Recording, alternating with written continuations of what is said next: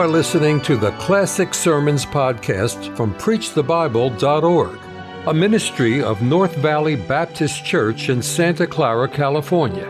You will hear fervent, old-fashioned revival sermons from great preachers of the past. It is our desire that you will be helped by this gospel message. Matthew and chapter number 16. Matthew 16. And I'm glad for the opportunity to be with you all again today. I want to speak to you today on an unchanging church in a changing world. An unchanging church in a changing world. And I'd like to use as a text of Scripture, verse number 17 and 18 in John chapter number 16. I brought 8 messages to our people at Tabernacle, the first 8 Sundays in January of this year on the church. And I've been preaching a good deal as a result of stirring up my own mind of our way of remembrance. I've been speaking a good deal on the church in my 3-night meetings so far this year, and also I brought several other messages at the Tabernacle on the church, and I plan to bring this one that I haven't had yet the opportunity to bring in the Tabernacle. We can't give too much emphasis on the church and the importance of the local church. Now, I'm aware of the fact that I'm not now in a local church assembly in the sense that we think of a local church, but we are the body, we're the born-again body of our Lord, and Brother Sammy is a pastor. That's one reason I appreciate him so much. I'm a little bit afraid of any kind of religious movement that divorces itself from the local church. I'm a little afraid of it. There was a time when I would not say that, but I'm a little afraid of it now, and the older I get, the more I feel that work ought to be tied in with the local church. And Brother Allen, of course, does that, and I appreciate him because he is a pastor and believes in the local church. I mean by that I could not conscientiously support Youth for Christ because it's not related to the church, except on a casual basis. I could not support Campus Crusade because it's not related to the church. And the older I get, the more I see that it ought to be related to the church. And I believe the church is the one unit. The one unit. Now, I'm not talking about Baptists necessarily. I'm not talking about any denomination necessarily. But I'm talking about the local assembly of born-again, baptized believers is the one unit that God placed in the earth. You know, the Lord didn't build denominations. They're all man-made, all of them. And all the fellowships are man-made, you see. In the New Testament, there is no denomination. But in the New Testament, there are local churches. There is the local church, and then there are local churches in the New Testament. Now, you might argue about whether it was a Baptist church or what it might have been. I certainly don't think it was Roman Catholic. Not by any means. Has it ever occurred to you that there are no priests in the New Testament? Roman Catholics have a hard time measuring their church by the standards of the New Testament. They bog down right at that point because there are no priests in the New Testament church. Only pastors and elders and bishops, you see, in the bishop is a pastor in all practical purposes. And so the Catholics have a hard time convincing me that the New Testament church was Roman Catholic. Not that at all. I'd rather believe that it was Baptistic. It might not have been called a Baptist church, but I'm certain that it was Baptistic. It baptized its converts.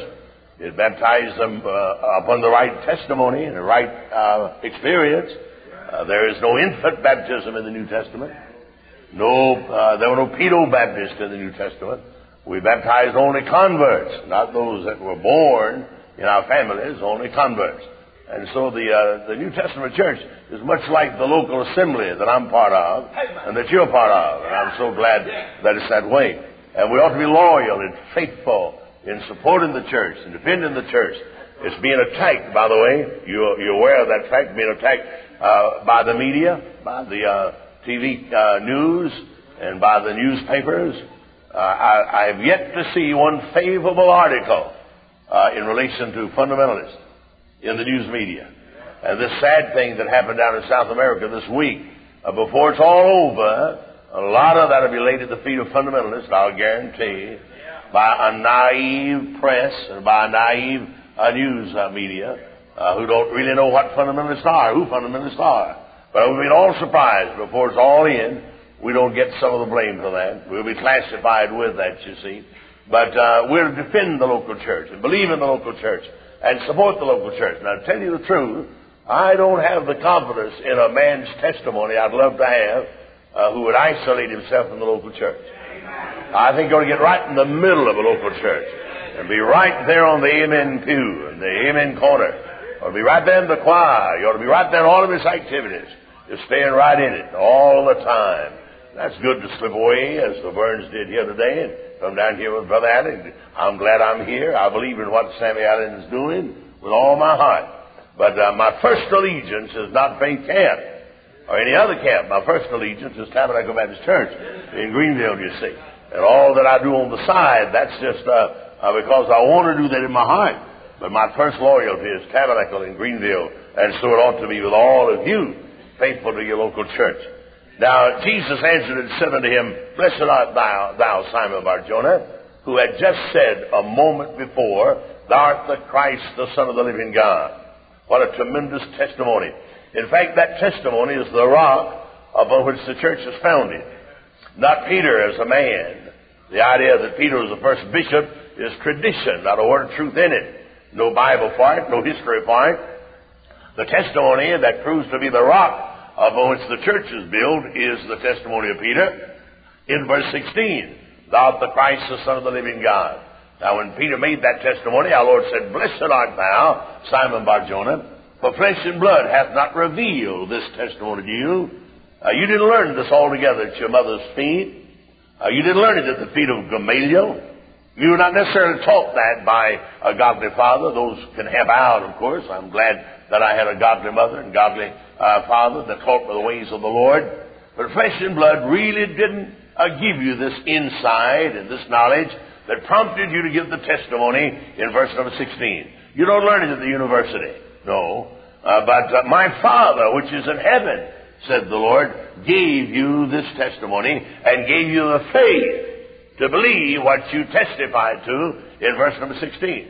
And I want to say that's the case of all of us in this building who are saved in God's grace, as Lydia, the seller of purple, whose heart God opened to receive the seed of faith. So God has opened your heart and my heart, and we believe the report because God illuminated our minds and gave to us that seed of faith to believe that Jesus indeed is the Christ, the Son of the living God. And I say unto thee, continued the Lord in verse 18, that thou art Peter, and upon the rock of your testimony, upon the truth contained in your testimony, and that's the foundation of the church, upon that rock, upon that truth, I will build my church. Now, Jesus said that. I take that literal, brethren. I have no reason otherwise to take it any other way. I will build my church. If Jesus meant what he said, that means that Baptists don't build it, and Catholics don't build it. If Jesus meant what he said, that means that evangelists don't build it, and missionaries don't build it, pastors don't build it. If Jesus meant what he said, I will build my church, he builds the church. And I agree with what Brother Sexton said a moment ago, that God adds to the church. He's the Lord of the harvest.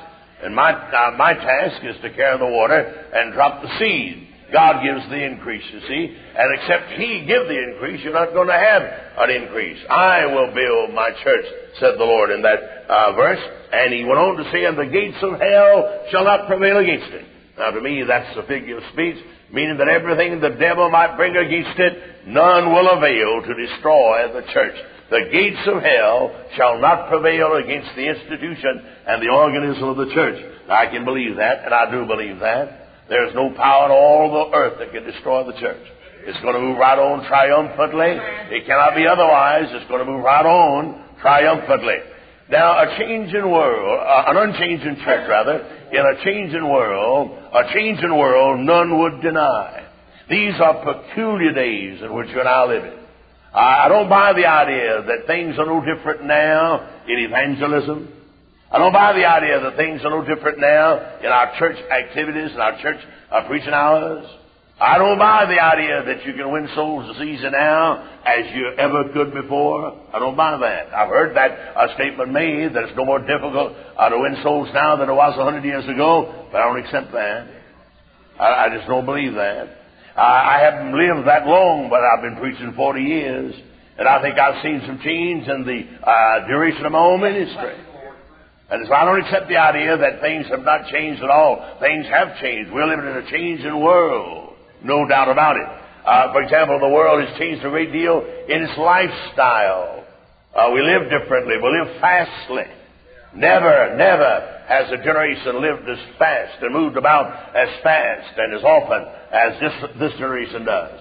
Why, it hadn't been 100 years ago when the average housewife, the average mother, would probably not get 10 or 15 miles away from home in a whole lifetime. And now we travel all over the country, not only housewives, but husbands and young people and preachers. We have such means of transportation. Our lifestyle has changed. There was a time, I remember well, when you made a trip, you had to carry your water with you and carry your food with you. Everything you needed on that trip, only 100 miles or 200 miles, you carried it with you.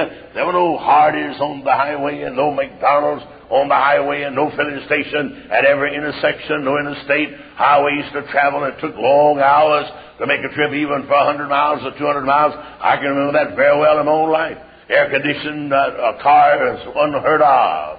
I mean, unheard of. When I began driving an automobile, no such thing as an air-conditioned automobile. Our lifestyle has changed a great deal. Now we can go back and forward across the land, and with great ease, and air-conditioned automobiles, and restaurants available, and filling stations available, and super highways to enjoy. Our lifestyle has changed a great deal. Not only in the highway and on the outside, but our lifestyle has changed a great deal in the home. I can remember the day when there were no radios. Some of you can't remember that.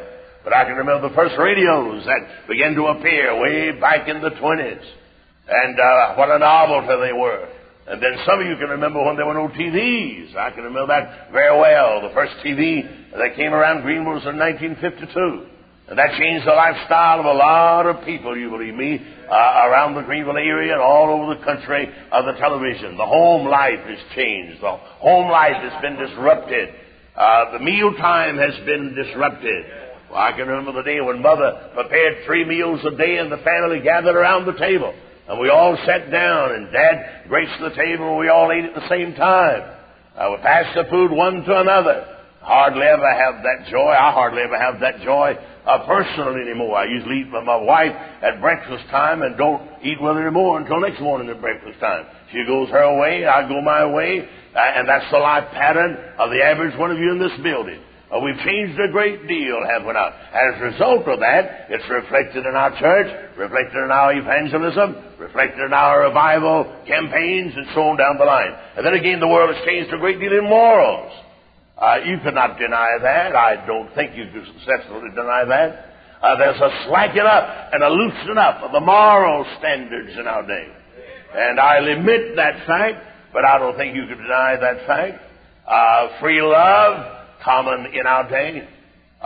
Indecent dress, common in our day. And bad language, common in our day.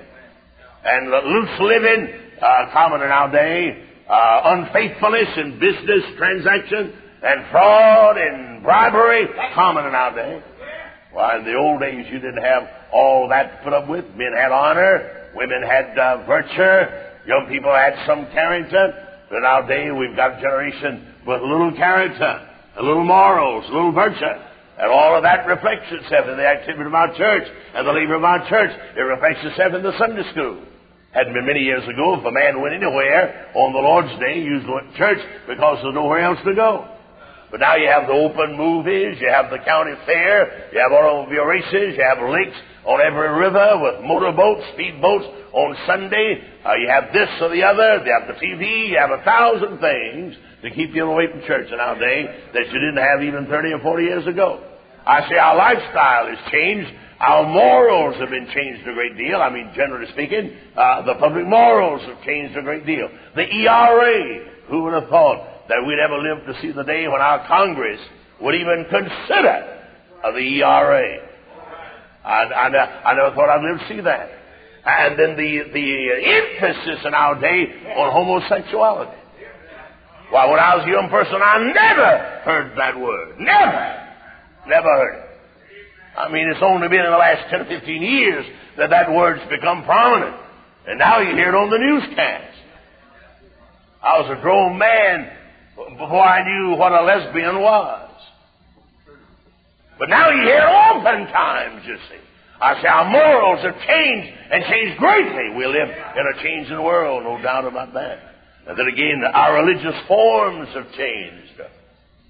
The old days, things centered around the church. A lot of activity in the church because there was nowhere else that folk could be engaged, you see. Revival time came, everybody went to church. I can remember when I first began preaching 2-week revival meetings. You hardly ever hear that no more. But I've held many a 2-week meeting, start on Monday night and run through the next Sunday and then through the next in one location. And have crowds of people fill the church up every night, and people at the altar most every night. It's been a long time since I've held a 2-week meeting. I guess it's been 15 years, or 20 maybe, since I've held a 2-week revival meeting. Those things are gone. They're a thing of the past. We've changed our methods in our religious forms as well. Never has the church been so well off as far as equipment is concerned. And that ought to be to our advantage, and I think it is to our advantage, but in some cases I think maybe it might be to our disadvantage to be so well equipped, so comfortable in Zion we are, with air-conditioned buildings, padded pews, and everything in the world you can think of, educational plant, nurseries, departmentalized Sunday school, we've got everything. Workers. When I began preaching, no pastor had a secretary. I don't have a secretary. I never had a secretary in my life. Don't have one yet, by the way. But I have staff members, many staff members there in the church that do work while I'm away and do work even while I'm there, of course. But who would have thought of that? First 5 years I pastored a tabernacle, didn't even have a telephone in the church. Nobody on the staff but me. Oh, what bliss that was. I wish I'd call it back now, you know. But it's changed a great deal since then. And not only tabernacle, but your church has changed a great deal also. Our religious forms have changed. And it ought to be to our advantage. I pray that it's to our advantage. But it could be that we'll lean upon our ability. We'll lean upon our organization ability. We'll lean upon our leadership. We'll depend upon our administrative ability. And if it comes to that, then it's a curse. It's not by might, nor by power, but by my Spirit, saith the Lord. And the Baptists said we'll get away from that. We are going to, in spite of our air-conditioned buildings, you see. Our religious forms have changed a great deal. And then one of the greatest changes in the world is materialism. People have so much of so many things. This is Thanksgiving week. And I hope while you're here on the campgrounds, you'll not be unmindful of the goodness of God in material things. We ought to be ashamed to ask God for anything. He's so abundant in giving us things. This week ought to be spent in thanksgiving for what God's given. And the average one of us has so much of so many things. And that could be a blessing, but sometimes it's not. We have more money than we've ever had before. The average one of you are making a larger salary than you've ever made. The average one of you have more in savings than you ever had. And the average one of you are living a nicer home than you ever thought in your life that you'd ever live in. That's so with me, and I don't live in a mansion. But if you could have seen the house I was born in, Brother preached a while ago about the house he was born in, Brother Rapp. I wish you could take a look at the one I was born in down in the swamps of South Carolina. Three-room shotgun house that I was born in 64 years ago. But we've come a long way, haven't we? Carpet houses, air-conditioned houses, everything you can think of, the kitchen, the refrigerator, all kinds of gadgets and TVs and radios and everything in the world you can want, you've got it. Materialism. That ought to drive you to your knees to thank God and praise God, but sometimes it draws people away. I passed a lot where they were selling boats one day with one of the deacons riding with me in the car. And when I saw that whole yard full of boats, as we drove by, I said, hallelujah, praise God that I don't have a boat.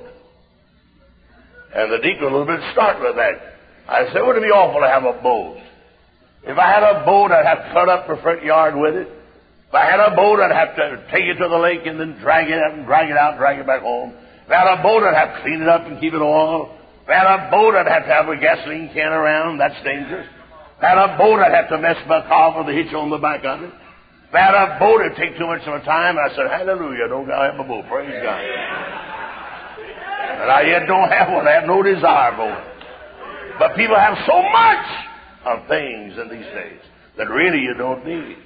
Materialism can draw people away from God. I'll guarantee you, in your church and in mine, last Lord's Day, there was somebody on the lake. Or somebody in an automobile race. We've got so much. Materialism. Money we've got. Position we've got. Power we've got.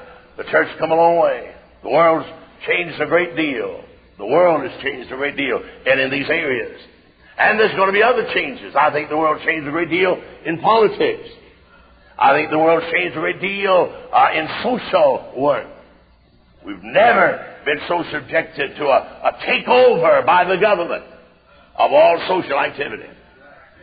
I mean, now they are threatening to take your children.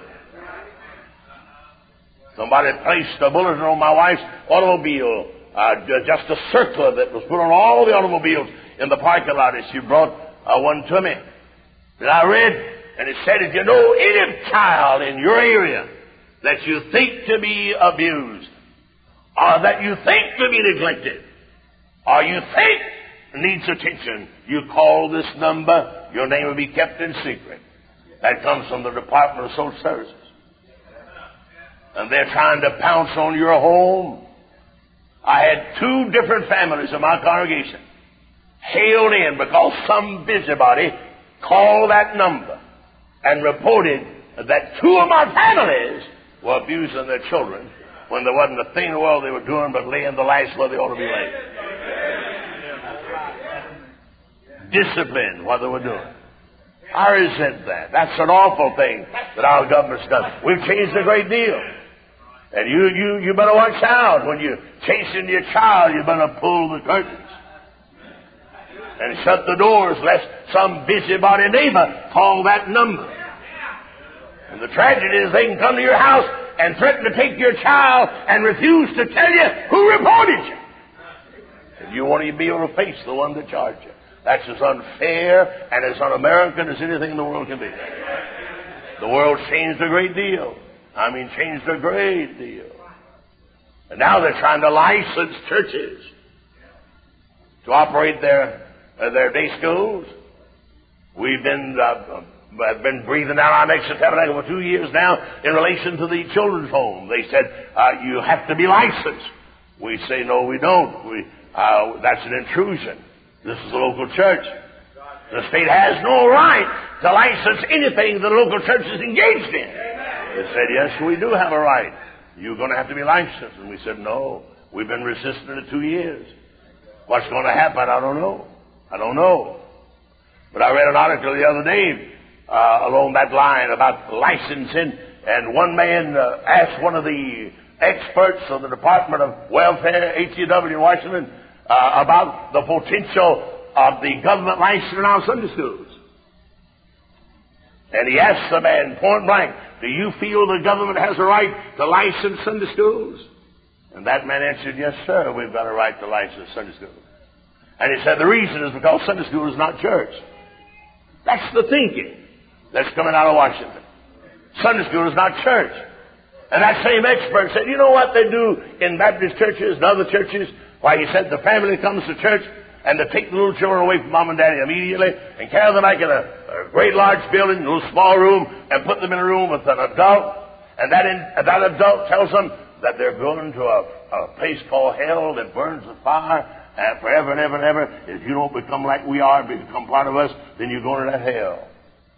And that HCW worker said, we're going to stop that. That's what Washington's working toward. Now, in the first place, we don't do that. We teach the whole counsel of God in those little rooms. I do not know of one church anywhere that takes children apart and harasses the children on the doctrine of hell. Of course, we believe in hell, but we teach Calvary. We teach grace. We teach love. We teach mercy, as Brother Rapp preached a while ago. But that crowd of Washington have an idea that we lash these little children with the doctrine of hell until we twist their personalities and compel them to become Baptists whether they want to or not. And they said, we're going to license Sunday school. They even now question whether youth activity is church activity. They have an idea that church is 11 o'clock on Sunday morning with a robed priest and a prayer book and a chanting choir that lasts about 15 minutes, and then you go home, and that's all church is. Well, that wouldn't fit a tabernacle, not by any means. We're facing a change, a lot of changes from Washington in social activity and politics and so on down the line. This is a changing world. No doubt about that. Now, that fact I don't think any would deny, though I have heard it denied, a changing world, but I submit we have an unchanging church in a changing world. An unchanging church in a changing world. Now, in what ways is the church unchanging? God have mercy if we become relevant. 25 years ago, among Baptists, there was a terminology that I just used. Relevancy. Everybody was saying relevancy. And by the way, brethren, you quit saying share. Don't say share anymore. I hear these Pentecostals say, I share this and I share that, and I share this song and I share this song and I share this dream. You Baptists quit saying that word, will you? Just let them have it. You don't have to say it. Don't be like these Pentecostals. I hear Baptist preachers get up and say, I share this with this, share the other. You stop doing that. Let the Pentecostals have that. Don't be identified with these Pentecostals. Stay as far away from them as you can. You don't need their terminology to begin with. No, you don't need that. But the church is unchangeable in some very definite ways that I want to point out to you. Number one, the church is unchangeable in its foundation. It shall always be founded upon truth. And the body of truth is this precious book that I have in my hand, a King James translation. And this is the body of truth in which the church is founded. And it'll never be otherwise. Now, there are powers to be, there are personalities to be in the religious life of our day and the church of our day that would change this. There was an article in the Greenville paper this week. In fact, they were having a seminar in Greenville this week by some of these that were translating what they call this New Bible, New English version of the Bible. They had a seminar in Greenville about it this week, a long article in the newspaper about it. And the only argument they had against the King James was the fact that it had these and thous and a few old English words. I have no trouble with thee or thou. I have no trouble with fetch or let. I have no trouble with anon, a straight way. The average one of you can understand that clearly. And the idea that we need a new Bible because the King James uses these and thous, that's ridiculous. Our foundation remains the same. And I mentioned the word relevant a while ago, a few years back. They were talking about making the gospel relevant. Church is relevant. We've got to compete. They tried to tell us 25 years ago. We've got to compete. We've got to have youth activities. We've got to have this or the other. A few years ago among Southern Baptists, when I was a Southern Baptist, praise the Lord, I've been independent 27 years. Hallelujah. I'll never be anything but. But they said then, we've got to have youth pastors in the First Baptist churches. And all over the South, First Baptist churches began to call in 35-year-old pastors. That didn't work. That's over now. I'm so glad they got their eyes open to the folly of that. No, the church is never called to be relevant. The folly of relevancy will blind and doom and ruin a church. You say, well, we're not reaching the youth. Or we're not reaching this segment of the society. Well, I can't find in the Bible where we are commanded to reach any particular segment. Not even the youth. We're commanded in the Scriptures to preach the gospel. And if we can reach young people in the process, amen. If we don't, amen. Right? I'm not to streamline a tabernacle just to reach young people. And I'm not to streamline tabernacle to reach intellectual people. I'm not to streamline tabernacle to reach wealthy people. In fact, I'm not to streamline, period, My foundation is the same. My doctrine is the same. The truth is unchanged. And God forbid that I change or disturb the foundation that's laid down. I want everybody that knows me to know that I'm a fundamentalist. I believe the Bible, all the Bible, every miracle in it. You say, well, you'll knock the intellectuals out. And that's beyond my control. I have no power about that. But young people won't come to hear you preach. If you preach the old-fashioned doctrines, they'll pass you by. That's not mine to be concerned about. It's mine to preach the whole counsel of God. Right. I say the church is unchanged in its foundation. We build upon this book. We build upon truth. And the moment you begin to streamline your church to appeal to any one particular group, you're gonna. You better appeal to God to stay close to God. Then again, the church is unchangeable and unchanging in its foreknowledge. I don't think the church is an accident. I believe the church is in this earth in godly design and godly decree. I don't believe the church is an afterthought or salvage program. Some people give the idea that when the Jews rejected Jesus and crucified the Prince of Glory, until when they did that, then God picked up the broken pieces and made a second best, the salvage program that He called the church. I don't accept that. To me, the church is as precious in God's eyes as the nation of Israel. The church is not only precious, but it is as much foreknown as the nation of Israel. From the foundation of the world, God planned this organism that we're part of. Before God ever plumbed the stars from His fingertips, He planned the church. And I'd like to say to you, the church is on schedule. We're not a day early nor a day late. We're on schedule. The church today is exactly where God planned it be on November the 21st, 1978. We're not a day ahead nor a day late. Not a day. Somebody said one time Spurgeon was melancholy, and one of his deacons said, "Sir, why are you melancholy? Why do you seem to be cast down?" And he said, Spurgeon answered, I've been trying my best to get God to move and get God in a hurry, but I can't get God in a hurry to save my life. And that's the way it is. God moves in His own way and His own time. Church defeated? Never. It remains unchanged in foreknowledge. God foreordained the church from the foundation of the world and planned it just like it is. And He has some other plans yet ahead that'll never be set aside, could never be set aside. They're bound to be materialized. They're bound to come to reality. The church is unchanged in its foreknowledge. God has not changed His plan one bit or changed His mind one bit. You say, well, maybe God will change His strategy. That's what some men say. Change our strategy, change our methods, and become relevant. That's what some men say. But I don't think God's ever said that. Do you imagine that God ever says, Peter, I need to talk to you. We started a good thing down there at Pentecost and got 3,000 Jews saved and baptized. But Peter, something went wrong. And I just can't quite understand what went wrong.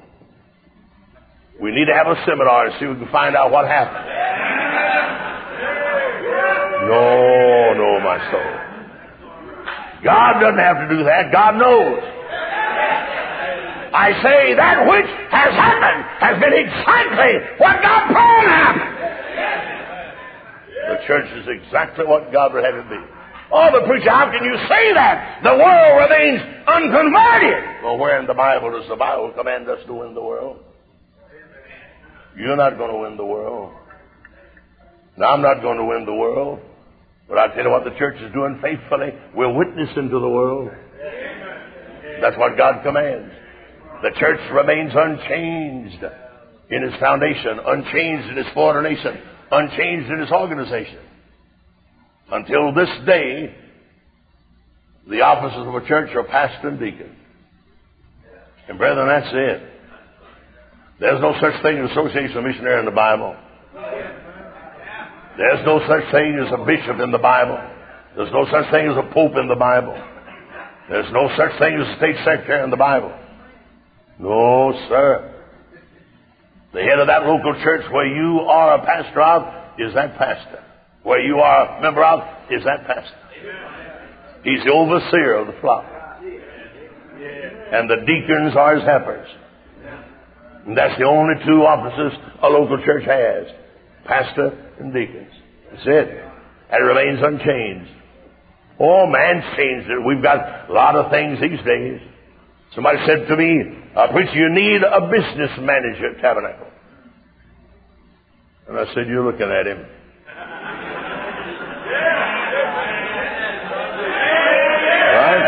Right? Well, you're a dictator. No, I'm not a dictator. But that's just the way God ordains it, you see. The pastor's overseer. The pastor's overseer. Amen. And God's never changed his organization. It's still a local church.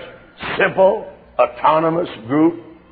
Very, very loosely organized. Very knit together in a bond of love rather than a coercion of harassment and intimidation. Oh, yes. The church is unchanged in its organization. And then again, the church is unchanged in its declaration. Our one message yet remains Christ crucified for the world. I've never found it in my heart to try to preach politics. I just can't get excited about politics. I've never found it in my heart to preach social change and civil rights and liberties. I've never found it in my heart to do that. I just can't get excited about that. I question whether that's the will of God for the pastor. I believe the pastor's duty is to take that book chapter by chapter, line by line, precept upon precept, and break the bread of life, and this is the bread of life. And feed the flock, over which God has made us overseer. The church remains unchanged in its declaration. And the moment a pastor begins to go down other channels, as far as I'm concerned, that's the death knell of that church. It can never be prospered until the pastor stays with the gospel, stays with the gospel, stays with the Word of God. I question the wisdom of preaching on current events. I question that. But stay with Calvary. Stay with Calvary. Let the world, let the news media take care of that. You stay with Calvary. Stay with the simple gospel. The church remains unchanged in its declaration. Our one message is Christ crucified. God forbid that it be more or less than that. Christ died for our sins. Take your whole lifetime to tell that, and you'll never get it told. Then again, the church is unchanged in its destination. God has not only brought it to where it is, but He's going to lead it to where He planned it go. The church is predestined of God. I say the body of Christ is predestined of God. Now, predestination has a thing the world do with the unsaved. Nothing. Predestination belongs to me and you children. We're predestined to be conformed to the image of Jesus Christ. I don't buy the 5 points of Calvinism that some are predestined to hell or predestined to heaven. No. Predestination belongs to the church. And the church is predestined.